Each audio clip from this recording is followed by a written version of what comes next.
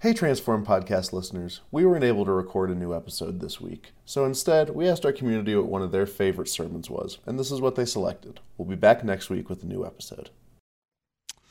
All right, so how many of you snowboard or ski? You can raise your hand.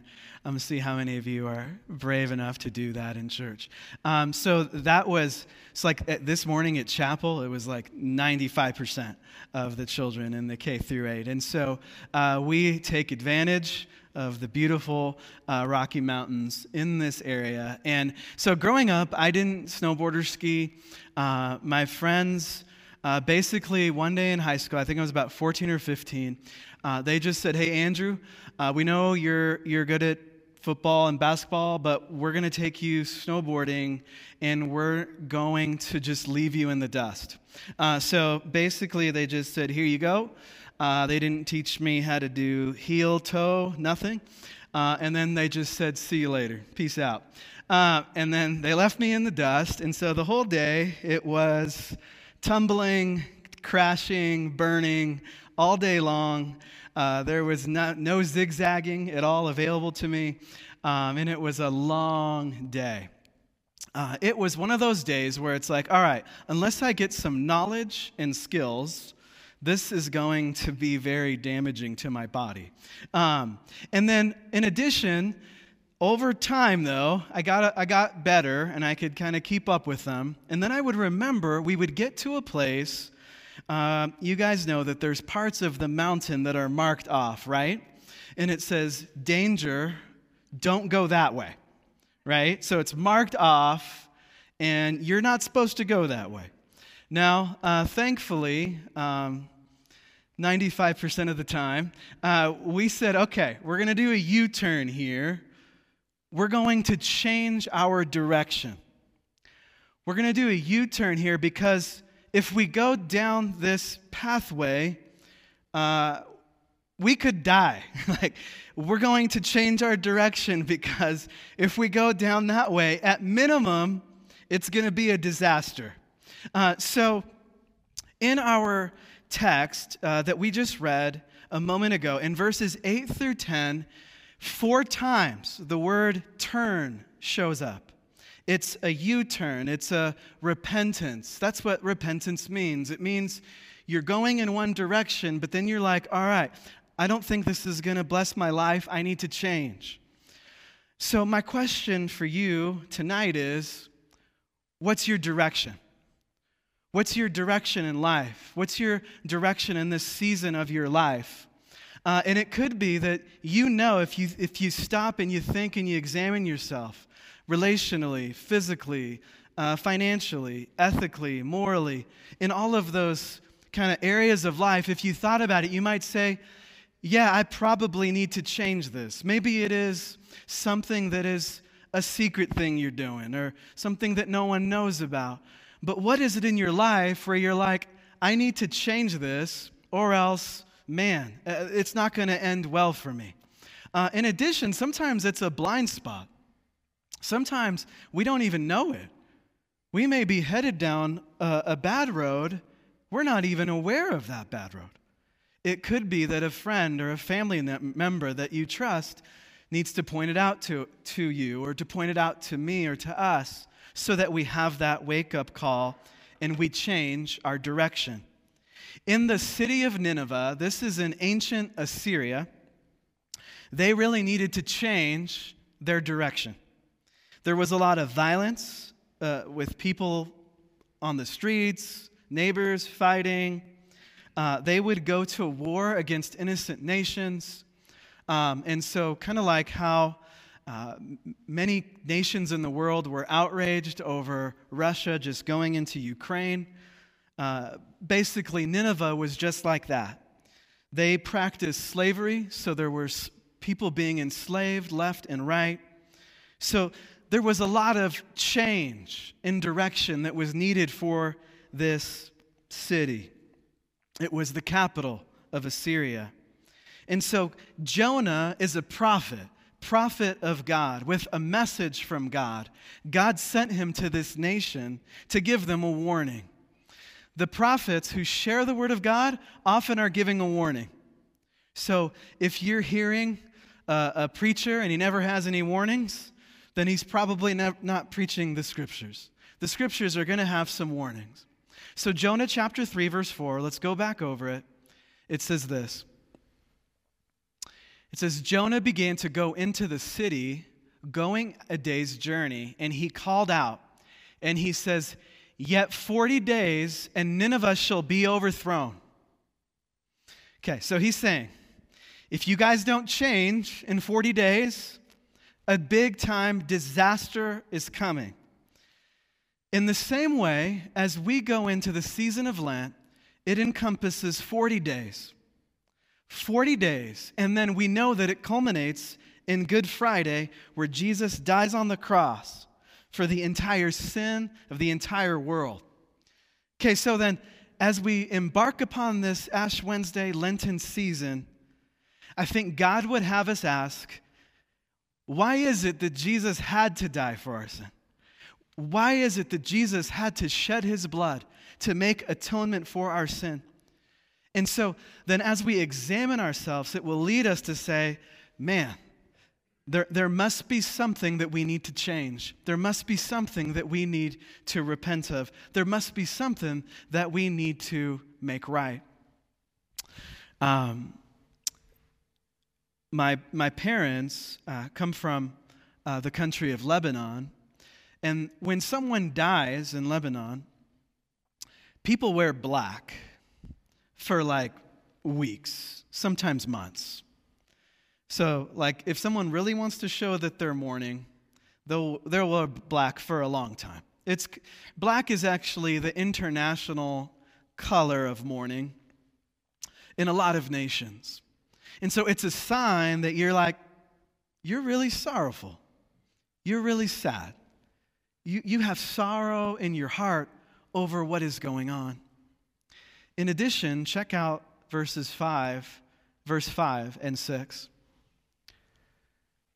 It says this, and the people of Nineveh believed God. They called for a fast.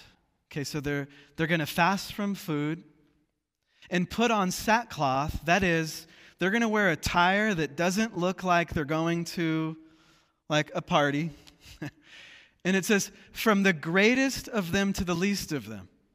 The word reached the king of Nineveh, and he arose from his throne, removed his robe, and look at this, he covered himself with sackcloth and sat in ashes.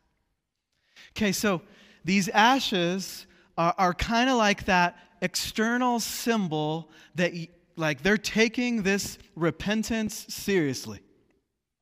It is a conviction in your heart that you're grieved over the sin that is going on, and you have sorrow for it, and you're like, man, I'm taking this seriously.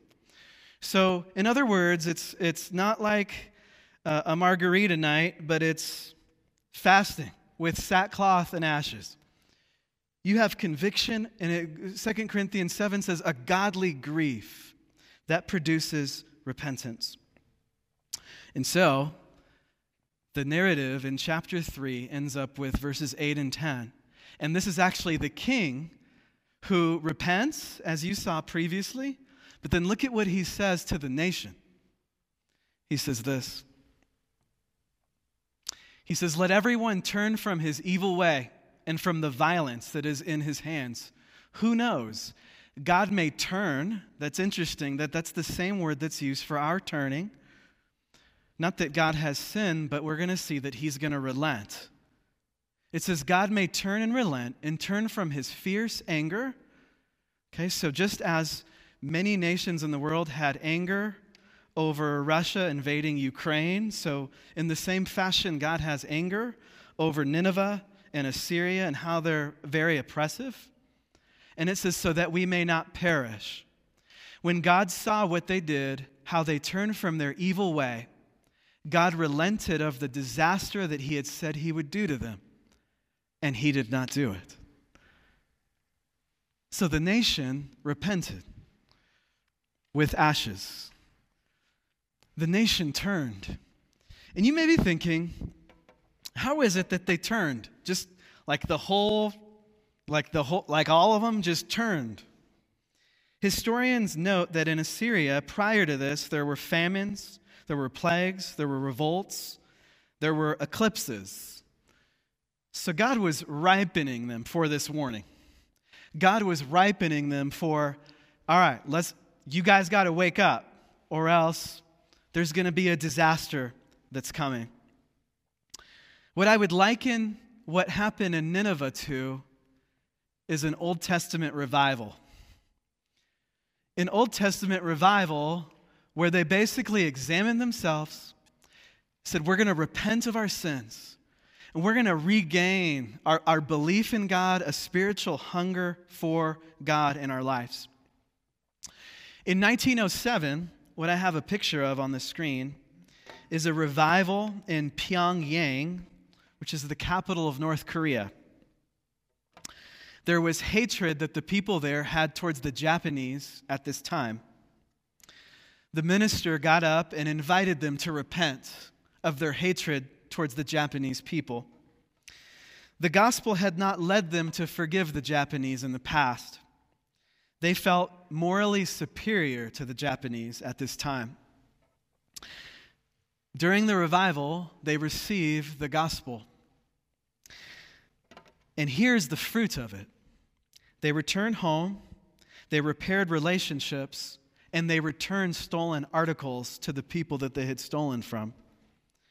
Worship was filled with new power, and the church experienced explosive growth. For example, the Methodist Church doubled in size in a single year. So that would be like the Lutheran Church has 4 million members, but then in 1 year, we now had 8 million. In addition, you probably heard about this revival here on the news just recently. This is in Asbury in Kentucky. And so for 13 days, there's a chapel service that occurred 13 days at the beginning of it, and the students just said, we want to just keep worshiping the Lord. And so they kept worshiping, and they kept reading scripture, and they kept getting another preacher to preach, and they kept praying, and they kept praying for people. They witnessed healings. They witnessed people reconciling. And what I observed from this is you got Bible reading, scripture, teaching, and prayer. And so we pray that it's genuine. It looks very biblical. It's now had to be moved off of the campus because people were coming to this all over the nation, but from other countries of the world. And this is a small college in a small town. And so this is an example of people in our nation saying, God, we want hunger for you. We want hunger for you. We want hunger for the things that you're about. We want to love the things that you love. We want to hate the things that you hate. You created us. We are here because of you. And so, before we get to that, how many of you, you've been told you talk in your sleep? Or maybe you know somebody in your family who talks in their sleep. Maybe you walk around in your sleep. Maybe you go down to the kitchen and make a meal and go back to sleep. What I would tell you is this.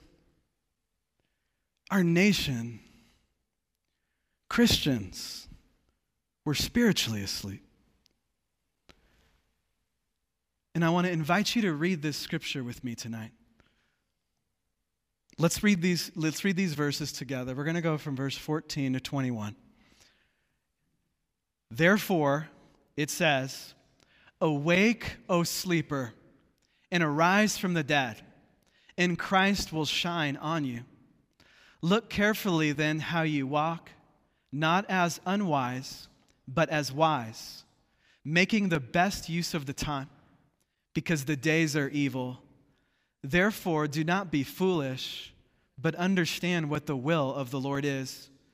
And do not get drunk with wine, for that is debauchery, but be filled with the Spirit, addressing one another in psalms and hymns and spiritual songs, singing and making melody to the Lord with your heart, giving thanks always and for everything to God the Father in the name of our Lord Jesus Christ, submitting to one another out of reverence for Christ.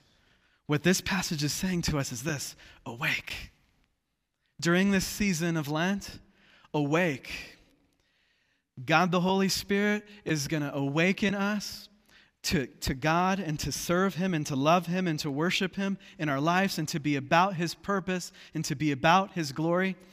And then I would tell you this: Jesus says this in the New Testament. He says, the men of Nineveh will rise up at the judgment with this generation and condemn it, because he was responding to a bunch of people that didn't respond to the apostles at this time.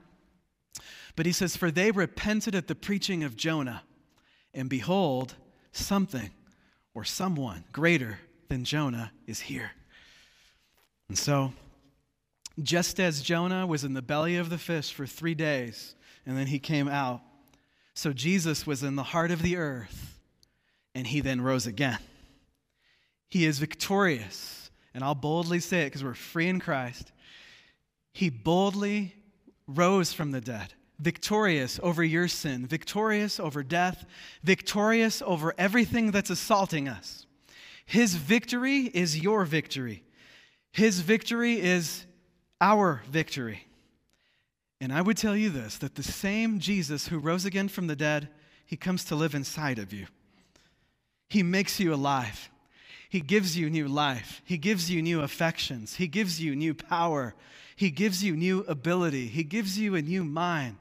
It is a great thing to have the Son of God living in you, to empower you.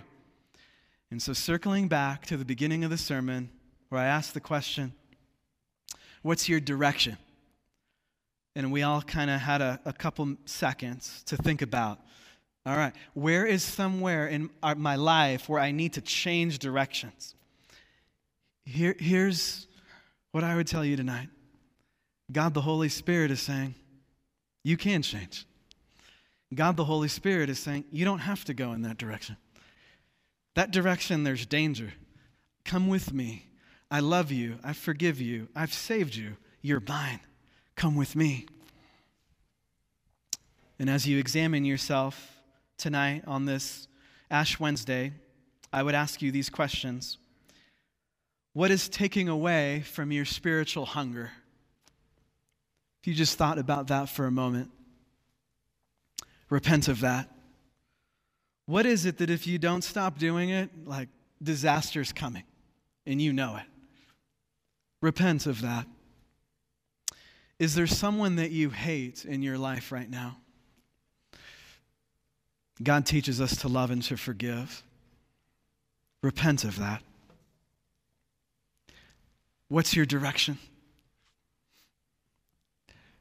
Here's what I would tell you. God says this throughout the scriptures. He invites our direction to be to Him, upward. And He says, return to me, for I am slow to anger, and I am abounding in steadfast love, and I'm abounding in grace and mercy and compassion. That mercy and compassion is yours. That mercy and compassion is mine. And may that peace be with you tonight. And now may the peace of God, which surpasses all understanding, may He guard your hearts, may He guard your mind through faith in Jesus Christ. Amen.